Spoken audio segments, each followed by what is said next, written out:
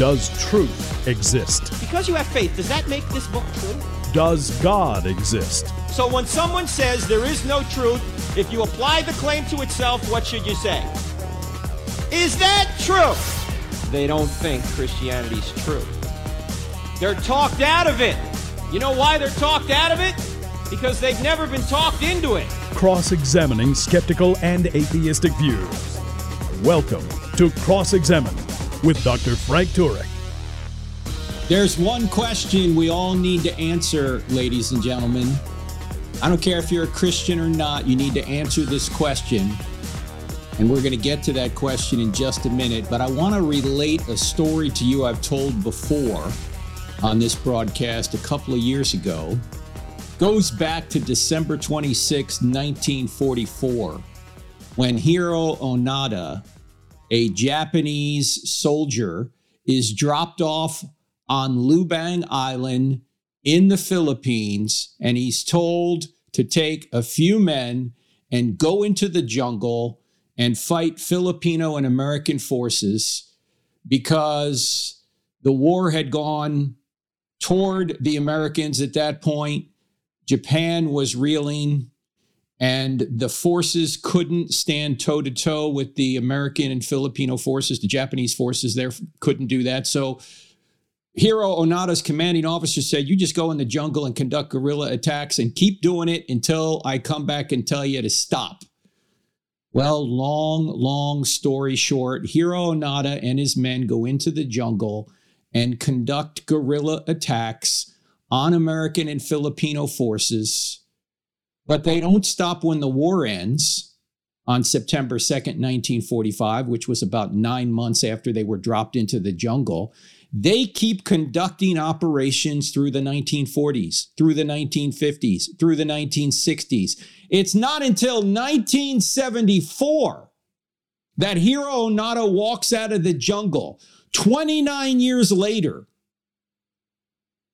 And the reason he wouldn't give up is because his commanding officer told him, you keep fighting until I tell you to come out, to stop fighting. His commanding officer never came back and told him to stop fighting, so he kept fighting until he was convinced by his commanding officer, who was flown to Lubang Island in 1974, to tell him, Hiro, the war's over. It's been over for 29 years. Come out. And he did. He came out and gave himself up. By the way, he was still wearing his uniform 29 years later. He's in his 50s. He went in his 20s. He's in his 50s when he gives up because his commanding officer came back to Lubang Island and said, you're relieved of your duty, Hiro. You imagine fighting a war for 29 years, 28 years of which the war had ended, 28 years of which the war had been over? Why? Because he was not going to disobey his commanding officer. His commanding officer was part of a chain of command, as was he, that reported all the way up to, in their view, God, the emperor. So he was not going to stop fighting until his commanding officer told him to stop fighting. Now, I tell the whole story in a recent presentation we put up on our YouTube channel. The presentation is about critical race theory. It's called Critical Race Theory versus Christianity. So if you want to hear the whole story, go watch that. We posted it on December 20th of this year. It was a presentation I gave at a church in New Jersey back in October. But I tell the story of Hiro Onoda and what happened to him. So if you want the details, go there. My only point here is to point out that Hiro Onoda had a commanding officer, and that commanding officer was his authority. And he was not going to disobey that commanding officer. The commanding officer had to relieve him of his duty 29 years later, 28 years after the war ended, before he would say, I'm done. Now, my question is, who is your commanding officer? Who is your authority? Is it Jesus? Or is it someone else? Maybe it's your society. Maybe it's your culture. Maybe it's your church. Maybe it's your Parents, maybe it's you. Maybe you're your authority. Is that the case? Who is your commanding officer? You know, when I think about this question, I think about Pilate. Pilate and Jesus. You know, Pilate had Jesus before the Jews who wanted him crucified. They kept chanting to Pilate, crucify him, crucify him. And Jesus, of course, was innocent of the charge, yet the Jews wanted him dead. And Pilate said to them, why? What has this man done that he should be crucified? And all they did was shouted louder, crucify him, crucify him. And then as Mark records this event, he says this, and here's the key phrase, wanting to satisfy the crowd, Pilate released Barabbas to them. He had Jesus flogged and handed him over to be crucified, wanting to satisfy the crowd. Who is your commanding officer? Is it the crowd or is it Jesus? Are you more interested in the culture's approval than God's approval? That's the question I want to answer today, or ask today, and delve into today. Who is your authority? Who is my authority? Who should be our authority? Now, as you know, the Apostle Paul wrote several letters. A couple of them he wrote to Timothy, his protege, somebody that he was mentoring, someone that he was discipling. And in his first letter to Timothy, in chapter 4, he says this. This is what Paul says to Timothy. Be diligent in these matters. Give yourself wholly to them so that everyone may see your progress. And then he says, watch your life and doctrine closely. Persevere in them, because if you do, you will save both yourself and your hearers. Your hearers. Watch your life and doctrine closely. Persevere in them, because if you do, you will save both yourself and your hearers. Your doctrine. Watch your life and your doctrine. What is doctrine? Well, everyone believes in certain doctrines. Everyone believes in certain truths about reality. And these doctrines, these truths about reality, govern not only what we think, but what we do and how we act. So as we come into 2022, you might want to evaluate your doctrine. What do you really believe about reality? What do you really believe about God? What do you really believe about truth? What do you really believe about Jesus? What do you really believe about the Bible? Who is your authority? Now, you may have heard someone say, look, I'm not a theologian. Nonsense. Everyone is a theologian. Everyone has theological beliefs. Everyone has doctrine of some kind. So everyone is a theologian of some kind. I mean, when people say I'm not a theologian, what they really mean is I'm just not a good theologian. I just haven't studied this enough. But you still have certain beliefs. You might not be a good theologian. You might believe in false doctrine. But everyone believes in something about the issue of God. Even someone who is apathetic about God believes that God, if he exists at all, isn't important enough to care about. That's a theological view. That's a doctrine that governs behavior. So everybody has doctrines. Everybody has theological beliefs. The question is, are those beliefs true? And who is your ultimate authority? How do you make big decisions? How do you decide what's right and wrong? Or I should say, how do you discover what's right and wrong? In fact, that is a question. Do you decide what's right and wrong, or do you discover what's right and wrong? Do you determine what's right and wrong, or do you discover what's right and wrong? Now, when we come back from the break, I'm going to lay out 5 questions every person needs to answer. And then the ultimate question, who is your ultimate authority, will flow from those 5 questions. Now, as we come into 2022, there's a couple of things you may want to avail yourselves of. We have a couple of online courses. One is called How to Interpret Your Bible. It begins January 10th. I'll be your instructor. And if you sign up for the premium version, I'll be with you on 5 occasions, actually 6 occasions on Zoom. And then right after that, on January 17th, the great Gary Habermas will be conducting an online course for us on the resurrection. Nobody better in the world on that than Gary. Go to crossexamine.org, click on online courses. You'll see it there, and I'll be back in 2. I'm Frank Turek. Don't go away.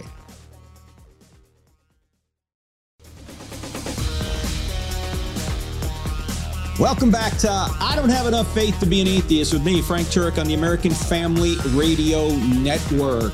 We're asking a key question today. Who or what is your authority? And I mentioned before the break that there are 5 questions that we need to all investigate to even discover who our ultimate authority is. Every person, whether you think about these questions or not, whether you think about them or not, they're important questions in everyone's life. Here are the 5 questions, and we laid this out in the book, I Don't Have Enough Faith to Be an Atheist, the intro of it. We say there are 5 key questions, and the 5 key questions have to do with origin, identity, meaning and purpose, morality, and destiny. Origin, identity, meaning, morality, and destiny. Origin, where did I come from? Identity, who am I? What is my identity? Meaning and purpose, what is the purpose and meaning of life? Morality, how should we live then? And destiny, where am I ultimately going? Now notice, you can't answer the morality question, how should we live then, unless you answer the question before that, what is the meaning and purpose of life? If there's no purpose to life, there's no right or wrong way to live it, as we pointed out before. How do you know, we've asked before, how do you know that your quarterback throwing a touchdown is better than your quarterback throwing a pick six? The only way you know that is if you know the purpose of the game. Without the purpose of the game, you can't tell that a touchdown for your team is better than a pick six that your quarterback throws to the opposite team. You couldn't know that because without purpose, you can't discover whether a play is good or bad without the purpose. You need the purpose to know that. And the same thing is true when it comes to real life. You need to know the purpose of life to know whether you should live it one way and not another way. You need to know the purpose of life to know that loving people is better than murdering them. Oh, you say, Frank, that's ridiculous. Everybody knows that loving people is better than murder. I'm not talking about how you know it. You may know that without thinking about the purpose, but if there was no purpose to life, there would be nothing objectively different from loving people or murdering people. They would just be, they would be different, but they wouldn't be objectively different. Love wouldn't be getting you closer to the purpose of life, and murder wouldn't be taking you further away from the purpose of life if there was no purpose to life. You need purpose in order to know the right way to live life and the wrong way to live life. Now, all of these questions, origin, identity, meaning and purpose, morality, and destiny, depend on how you answer the question we're addressing today. Who is your authority? Who is your ultimate authority? I mean, who should you trust for the biggest decisions in life? Many of us are making New Year's resolutions right now. Okay, why?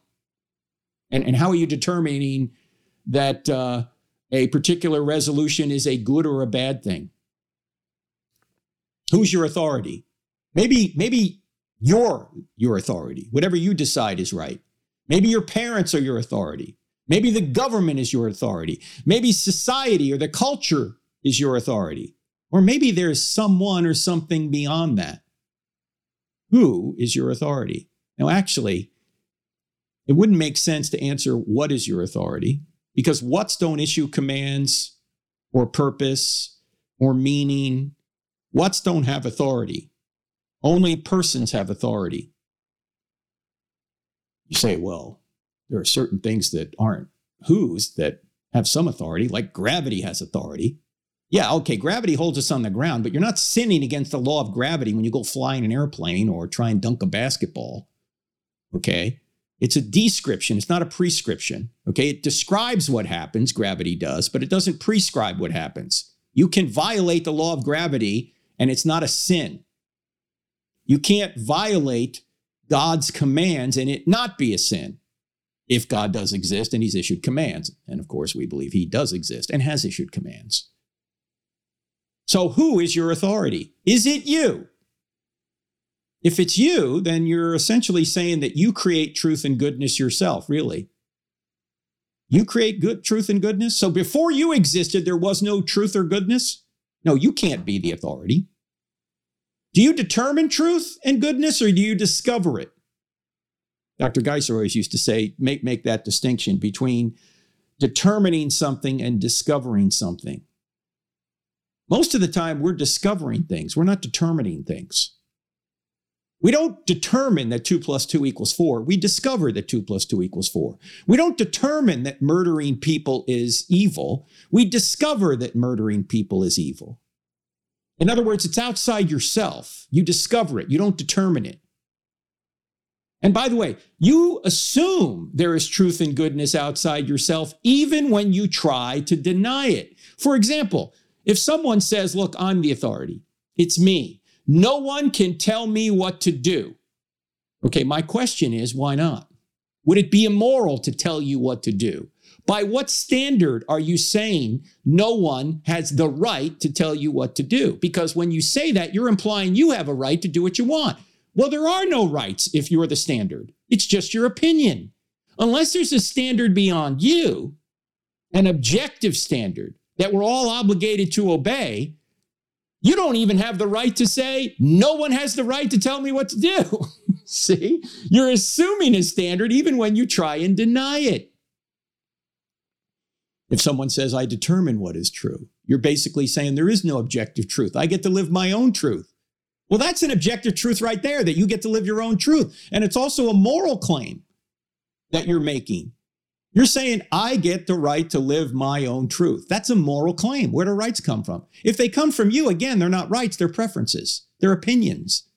But if they come from a standard of goodness, an unchangeable, authoritative ground of all goodness, which is what all people mean by God, then you have certain rights. If God does not exist, you don't have rights. You might say, well, you have a right to live however you want, as long as you don't, hurt somebody else, right? Well, now you're importing a moral standard in there. Why is it wrong to hurt other people? Who said? You said? Well, everyone knows that's true, Frank. Yeah, I know everyone knows it's true. I'm not asking the no question. I'm asking the why question. I'm not asking the epistemological question. How do you know that murdering people is wrong? I'm asking the ontological question. Why is murder wrong? Why is there such a standard out there known as goodness? And any deviation from that standard is what we call evil. And one deviation from that standard is murder. Why does that standard exist if there's no God? It doesn't, ladies and gentlemen. That's the problem with atheism. That's the problem with people who deny there's a God. That's a problem with people who are apathetic about God, and yet they claim they have certain rights. Of course you can know you have certain rights without justifying them. It's like saying, I can know what a book says and deny anyone wrote the book. I can know what this book says and deny there's an author. That's true. But there would be no book to know unless there was an author. Likewise, you can deny God exists and say you have certain rights, but you wouldn't have certain rights unless God existed. See, you're claiming you have a right, but there is no right giver unless God exists. And if God does exist, do you think he says that you can do whatever you want? Is he the standard of truth, goodness, and righteousness, or are you the standard of truth, goodness, and righteousness? And if you say you're the standard of truth, goodness, and righteousness, then are you saying that truth, goodness, and righteousness didn't exist before you came into this world? No, that doesn't make any sense. There's something outside of you that you're appealing to, even when you try and say, I'm the standard. So you're not the standard. You're not your authority. I mean, you have free will, but you're not the authority to determine right and wrong. You can discover right and wrong and choose whether or not you're going to obey rightness, but you're not the standard. How about your parents? Are they the standard? Well, yes, they are for a time until you're an adult yourself. But are your parents the ultimate standard of rightness and goodness? No, how can they be? They're human beings like you are. When you're a young person, you need that kind of guidance. And even when you're an older person, you need guidance from other people. Read the Proverbs, as long as they line up with the scriptures. In fact, the Proverbs say that if you get many counselors, you'll have a better decision. But are they, your parents, the standard of rightness and goodness? No, they're not. We're obligated to obey them. We're obligated to honor them because God has set up a system, a hierarchy here. But that doesn't mean that everything they say is right or everything they say is good. And we don't have an obligation to obey parents when they tell us to do evil. In fact, we have an obligation to disobey. Just like we have an obligation to disobey governments when they tell us to do evil. How about your society or your culture or your government? Are they the standard? Well, no, they change, and they are sometimes, in fact, oftentimes, they're wrong. Think about the Nazis. How did we, as the Allies, convict the Nazi soldiers at Nuremberg? What did we say to them? We said, well, you committed war crimes. They said, hey, we're just following our government. We're just following orders. And we said, there's a standard beyond your government. It's called natural law. It's called international law. C.S. Lewis called it the moral law. Thomas Jefferson in the Declaration of Independence called it nature's law. In other words, there's a standard beyond governments by which we can discover who's right and who's wrong in a particular dispute, or who's closer to the right than the other government. Without that standard, you couldn't say the Nazis were wrong. This is why, by the way, in my debate with David Silverman, who was at the time the president of the American Atheists, he happened to be Jewish as well, I kept pressing him on this question. David, you're an atheist. If there is no God, then the Holocaust wasn't really wrong. And after he tried to avoid that conclusion, he finally admitted, you're right. It wasn't really wrong. The Nazis weren't wrong. I said to him, David, if your worldview is telling you that the Nazis weren't really wrong, you have the wrong worldview. You have the wrong doctrine. Because you know in your heart that the Nazis were wrong. So you ought to take that effect in your heart, the law written on your heart, and reason back to a cause. That's how we know God exists, by the way. We know God by his effects. We see a creation, that's the effect. We reason back to a cause, a creator. We see design in the universe and design in life. That's the effect. We reason back to a cause, a designer. We have a moral law written on our hearts. That's the effect. We should reason back to a cause, a moral law giver. That's how we know God exists. We know God by his effects. We see a human being teach sublime truths, predict and accomplish his own resurrection from the dead. That's the effect. We reason back to a cause, God.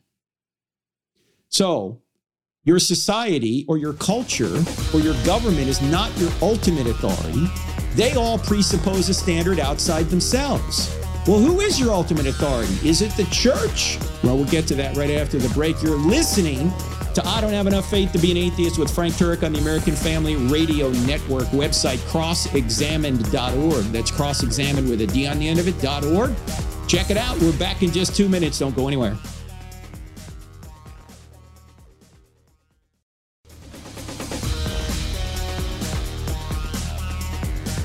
Coming up January 16th, Sunday, I'll be at Cottonwood Creek Church in Allen, Texas for the morning services. Hope to see you there. Great church, Cottonwood Creek there, just outside of Dallas. And then just a few days later, I'll be at UT Dallas, University of Texas at Dallas on Thursday, January 20th. And then just a day or two after that, on Saturday the 22nd, I'll be at the Unapologetic Evangelism Conference in Jacksonville, Texas. All the details are on our website, so a lot going on in Texas coming up in the next few weeks. Just check our website for more. And then we have the University of Kentucky coming up on January 31st, University of Louisville on February 1st, Winthrop University here near Charlotte on February 8th. A lot coming up. So check our website out for that, crossexamined.org. Click on events. You'll see Frank Turek calendar there. We're talking about this question, who is your authority? We said you can't be the authority. We've also said your parents aren't the authority, not the ultimate authority. They may be temporarily. We get that. Your society, your culture, your government can't be the ultimate authority. Sometimes they're wrong. There's a standard beyond them. In fact, they presuppose a standard outside themselves. At least good governments do. In fact, our government was set up on that. The American government. We hold these truths to be self-evident, that all men are created equal and endowed by their government. No, endowed by their creator with certain unalienable rights. And among these are life, liberty, and the pursuit of happiness. And governments are instituted among men to secure these rights. Governments don't give you your rights. Governments are there to protect your rights. And what the founders thought is that if the government basically decided it was not going to protect those rights, then the people had the right to get a new government. That's what the Declaration of Independence was all about, okay? So how about your church? Is your church your authority? Well, it is to a certain extent, but where does the church get its authority? They get it from Jesus. They're not just supposed to make things up. Jesus is the ultimate authority. If Jesus is God. And let me ask you a question. I'm going to read some things that Jesus said here. Now, as I read these things, ask yourself, do these sayings of Jesus sound like they come from someone who is just a man? Are you ready? Before Abraham was born, I am. Your sins are forgiven. I and the Father are one. Whoever obeys my word will never see death. I am the resurrection and the life. No one comes to the Father except through me. I am the light of the world. Whoever follows me will never walk in darkness. I am the bread of life. Can anyone prove me guilty of sin? Pray in my name. Father, glorify me with the glory I had with you before the world began. All authority in heaven and on earth has been given to me. Ladies and gentlemen, do those sayings sound like Jesus is just a man? I mean, the very first one, before Abraham was born, I am. Who's he claiming to be? Who's he quoting from? Where is he quoting from? He's quoting from Exodus 3:15, the burning bush. Remember when God appeared to Charlton Heston? And Moses says to God, God, who should I tell the Israelites you are? And God says, tell them I am sent you. What does I am mean? I am means the self-existent, eternal one, the being that had no end, the being that had no beginning, the being that will have no end, the being that just bees, that has always existed, the foundation of everything else, the immovable, unchangeable standard of all goodness, of all righteousness, of all justice, of all love. That's what we mean by God, the maximally great being. If that being doesn't exist, there is no objective authority. Everybody gets to do what's right in their own eyes, as the end of the book of Judges said. It was anarchy. No, Jesus said he was God.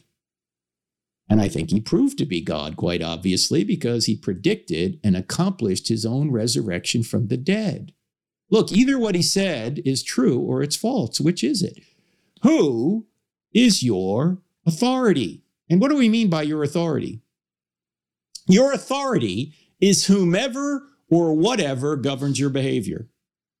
Your authority is whomever or whatever will change your behavior. Who are you going to change your behavior for? Is your authority the world as we come now into 2022? Or is it Jesus? Are you trying to satisfy the crowd? Or are you trying to, out of gratitude, follow what Jesus told you to do and told me to do? I mean, think about it this way. When you're about to put up a social media post, are you more concerned about what the world thinks of you or what God thinks of you? Are you looking for the applause of the world or the applause of God? If you change your behavior to please the world rather than God, your authority is the world. You're serving it, not God. And as Bob Dylan said, everyone's going to serve someone. Who are you serving? Jesus said this in John chapter 5. He said, how can you believe when you receive glory from one another and do not seek the glory that comes from the only God? Are you seeking glory from one another or are you seeking glory from God? That's the question we all need to answer. I have to ask myself that question all the time. Who are you seeking glory from? If you're seeking glory from the world, you're not actually seeking glory from God. In fact, James, the half-brother of Jesus, who wrote that little book in the New Testament called, thank you, ladies and gentlemen, you're a bright group. James, said this in James chapter 4. He says, adulterers and adulteresses, do you not know that friendship with the world is enmity with God? Whoever therefore wants to be a friend of the world makes himself an enemy of God. Whoever wants to be a friend of the world makes himself an enemy of God. Now, he is not saying that you shouldn't love non-Christians or interact or hang out with non-Christians. Of course, Jesus did. That's not what this is saying. This is saying that you should not love what the world wants you to do. You should not love the policies of the world, if you will. You should love the world's people, but not its policies. What are the policies of the world? Well, John writes in 1 John, I think, a very clear description of what the world is. Here's what he says in 1 John 2, beginning in verse 15. He says, do not love the world or the things in the world. If anyone loves the world, the love of the Father is not in him. For all that is in the world, the lust of the flesh, the lust of the eyes, and the pride of life is not of the Father, but is of the world. And the world is passing away, and the lust of it, but he who does the will of God abides forever. The lust of the flesh, the lust of the eyes, and the boastful pride of life.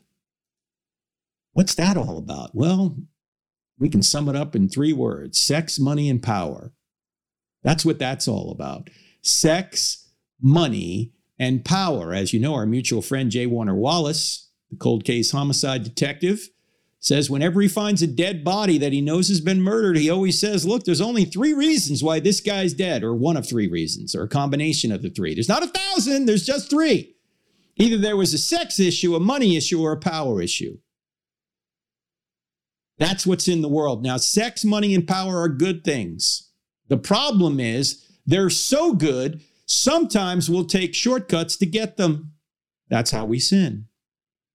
Now, this word lust, you know what it really means? We always think of lust as being sexual. It's not always sexual. I mean, lust of the flesh might be sexual, but lust of the eyes, that's more related to money. Lust means an over-desire for something good. An over-desire for something good. It's not a desire for something evil. We rarely do evil to get evil. We usually do evil to get good. Like we'll do evil to get sex, right? We'll do evil to get money. We'll do evil to get power. But sex, money, and power are good things. You're not doing evil to get evil. You're doing evil to get good.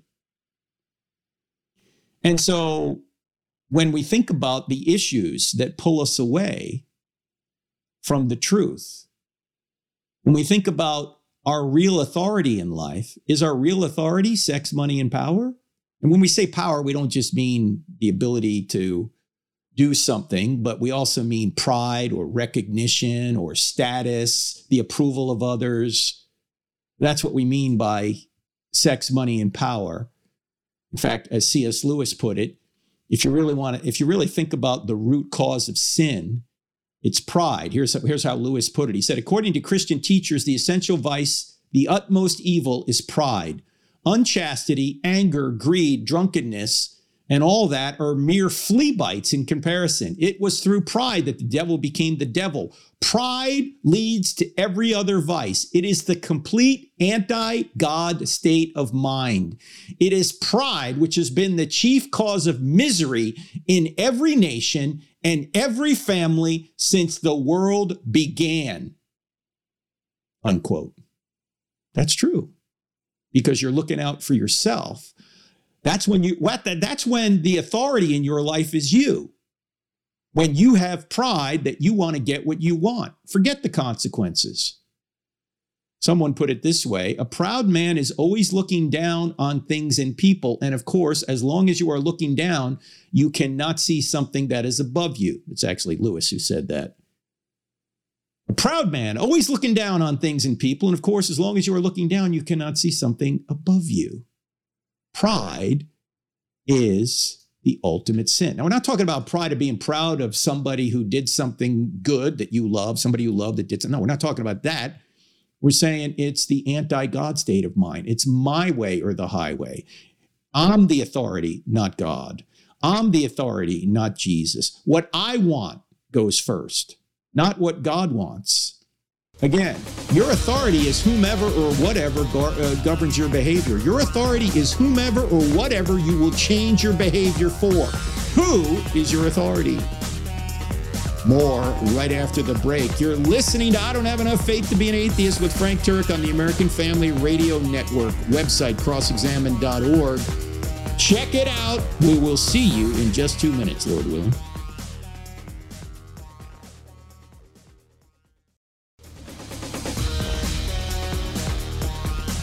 If you're listening to this and you've been a donor to crossexamine.org, thank you so much for all you've done. You know, everything we do is funded by your donations.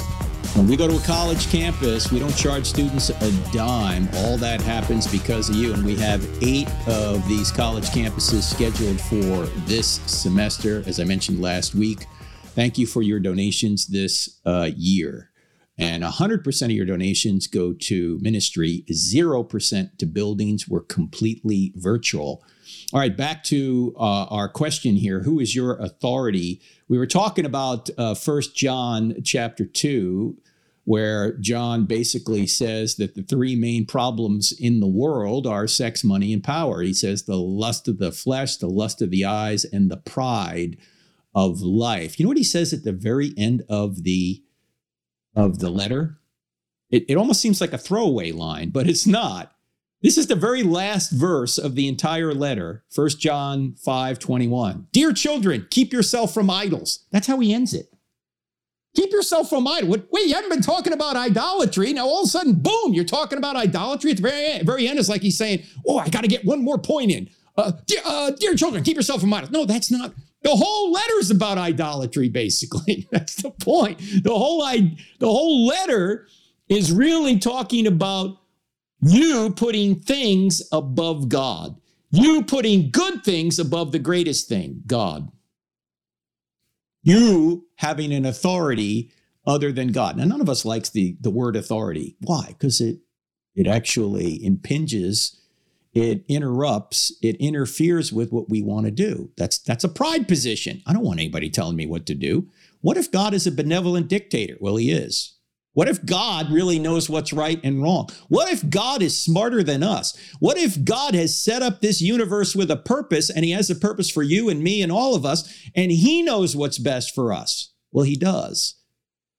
So we should gratefully follow his direction. In fact, ladies and gentlemen, if there is no God, all we're doing is polishing the brass rails of the Titanic. All our little personal purposes mean nothing, ultimately. If this whole world is going to end, and that's it, it's over, everything you do here has, or I should put it another way, nothing you do here has any ultimate meaning. We just end. But we're not polishing the brass rails of the Titanic. There is a meaning and purpose to life. The meaning and purpose to life is to know God and to make him known. Jesus says in his high priestly prayer that this is eternal life, that they, meaning us, he's praying for us, may know you, God the Father, and Jesus Christ whom you've sent. The purpose of life is to know God and to make him known. And there's a right way to live life and a wrong way to live life. He's the authority, not us. If we think our personal little project takes precedence over God, then suddenly we've become the authority. We have an idol that we're following. And these idols ultimately will disappoint us, will ultimately create trouble for us. In fact, that's why C.S. Lewis says it is pride, which has been the chief cause of misery. In fact, we could say it another way. It is idols, which has been the chief cause of misery in every nation and every family since the world began. In fact, Dr. Geisler, who started Southern Evangelical Seminary, where I went to school and where you ought to go, by the way, because it's just a wonderful place to learn apologetics, philosophy, and theology, ses.edu. In fact, if you go to ses.edu/Frank, you'll get some sort of discount off your first course. I can't remember if it's 10 or 20% or something like that, but just go there. Here's what Geisler used to say. He used to say that idols can be metal or mental. And for most of us, they're mental. There are things that we want that we think we can't live without. If I could only have this, I'd be happy. If I only had more recognition, I'd be happy. If I only had more people following me on social media, I'd be happy. If I only had this person or this accolade or that accolade, I'd be happy. If I only had this amount of money or that house or that car, I'd be happy. Now, who is really your authority? We mentioned that we have God-given hierarchies or authorities in 3 institutions that were mandated by God, installed by God: family, government, and the church. But God is above all of those. So, is God your ultimate authority or not?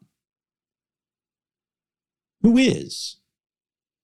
Maybe we can look at it another way. Is your or my behavior more determined by the culture or by Christ? If there is a conflict between the culture and Christ, with whom will we side? Are we going to side with the culture or are we going to side with Christ? Are we going to side with the world or are we going to side with Jesus? I mean, do you agree with Jesus and his apostles on sexual immorality? Do you agree with Jesus and his apostles on money? Do you agree with Jesus and his apostles on power? What do you have to have so much that you will sacrifice Jesus to get? You say, well, Frank, no, I'm just following my heart. Well, no, you're not actually following your heart. You're following the culture. Why? Because the culture is telling you to follow your heart. Ancient culture would have shamed you for following your heart instead of following your family. Because in ancient culture, you followed your family. In modern culture, you follow your heart. But that previous culture, the ancient culture, would have said, no, you don't follow your heart, you follow your family. Or religious culture might say you follow the rules. The only reason you think following your heart is a good thing is because your culture's telling you it's a good thing. When in reality, it's not a good thing. Most of the time. Now, there is a sense where you follow your heart. If God puts on your heart something that you need to do that is consistent and commanded by him, then that's a good thing. If God has given you certain gifts or abilities, and by engaging in those gifts or abilities, you're helping build his kingdom, well, that's a good thing. But we're talking about following your heart in the sense that the culture means that whatever you want to do, however you identify, whatever you think is right, you follow that. You know, you swim every stream. You climb every mountain. You cross every ocean. Is that a Disney song or something? Yeah, that kind of follow your heart. And that doesn't work. Why? Because your heart is deceitful and wicked. Who can know it? If you followed your heart all the time, you'd be dead already. In fact, Tim Keller has an interesting illustration where he talks about you couldn't even follow your heart even if you wanted to, because quite often your heart desires are conflicting. For example, he gives an illustration of a Viking, say 1,000 years ago, who had conflicting heart desires. One heart desire was he had the desire to crush people to get what he wanted. The other desire he had, which conflicted with that, was same-sex attraction. But he thought he's attracted to people of the same sex. Now, those are conflicting desires. Which do you think he would follow in his culture 1,000 years ago? Well, he would follow the desire to crush people because that's what his culture taught. but he would suppress his heart's desire of same-sex attraction. So he's really not following his heart. He's really following what his culture's telling him to do. He's suppressing one heart desire and elevating another. Now, you put that same man today in Manhattan or today's culture anywhere. Which desire is he going to elevate and which desire is he going to suppress? Oh, he's going to suppress the desire to crush people because that's toxic masculinity. You know, we can't do that. And he's going to elevate same-sex attraction. Why? Because he's going to get applause for doing that from the culture. So he's not really following his culture. He's not really following his heart. He's following his culture. And by the way, not only are your heart desires often conflicting, they're changing. If you think back to when you were a young person, if you're not a young person now, you had different heart desires. Who didn't want to be a rock star when you were in high school? We all did, right? Now you'd go, that was stupid. Why would I ever want to do that, right? In fact, when you look back at your younger self, you probably look back at your younger self with some amount of disdain. Like, wow, I was an idiot when I was 15, right? In fact, when you're 15 and you look back at your 10-year-old self, you go, I was an idiot when I was 10. You know, when you hit 20, you look back at your 15-year-old self and you go, man, I was an idiot when I was 20. When you hit 30, you look back at your 20-year-old self and you go, I didn't have it all together. I was kind of an idiot when I was 20. You know what this means? You're always an idiot. Because when you get older, you're going to look back at your younger self and go, man, I didn't have it all together. Now, thankfully, this slows down when you get older, okay? I'm now 60. I didn't think I was really an idiot when I was 50. Maybe when I was 20, yeah, okay. Hopefully, you start to get your priorities straight. Hopefully, while I don't have everything right, quite obviously, hopefully as you get older and more mature and you have the right authority, you're not an idiot anymore. But the truth of the matter is your heart is changing. And if you're going to follow a changing heart, you're ultimately going to end up in ruin. In fact, that's the third problem. Not only are your heart desires conflicting, not only are they changing, quite frequently, they're contrary to God's will. If you followed your heart all the time, you're going to wind up, or you would wind up, sick, broken, and ultimately dead. You're going to blow up every relationship you ever were a part of because there are times when your heart says you want to lash out. There are times when your heart says you want to go with the other girl or the other guy. There are going to be times when you're going to want to do something you know you really shouldn't do. You don't need to follow your heart. You need to guard your heart. Your authority is not your heart. Your authority is Jesus as expressed through the scriptures. That's who our authority is. And if you want to change your world in 2022, that's the question you need to answer. Who is your authority? It's not you. It's not your government. It's not even necessarily the church. It's Jesus. So think about that, ladies and gentlemen, and I hope to see you here next week. Don't forget about the online courses, How to Interpret Your Bible and the Resurrection. Go to crossexamine.org, click on online courses. See you here next week, Lord willing. God bless.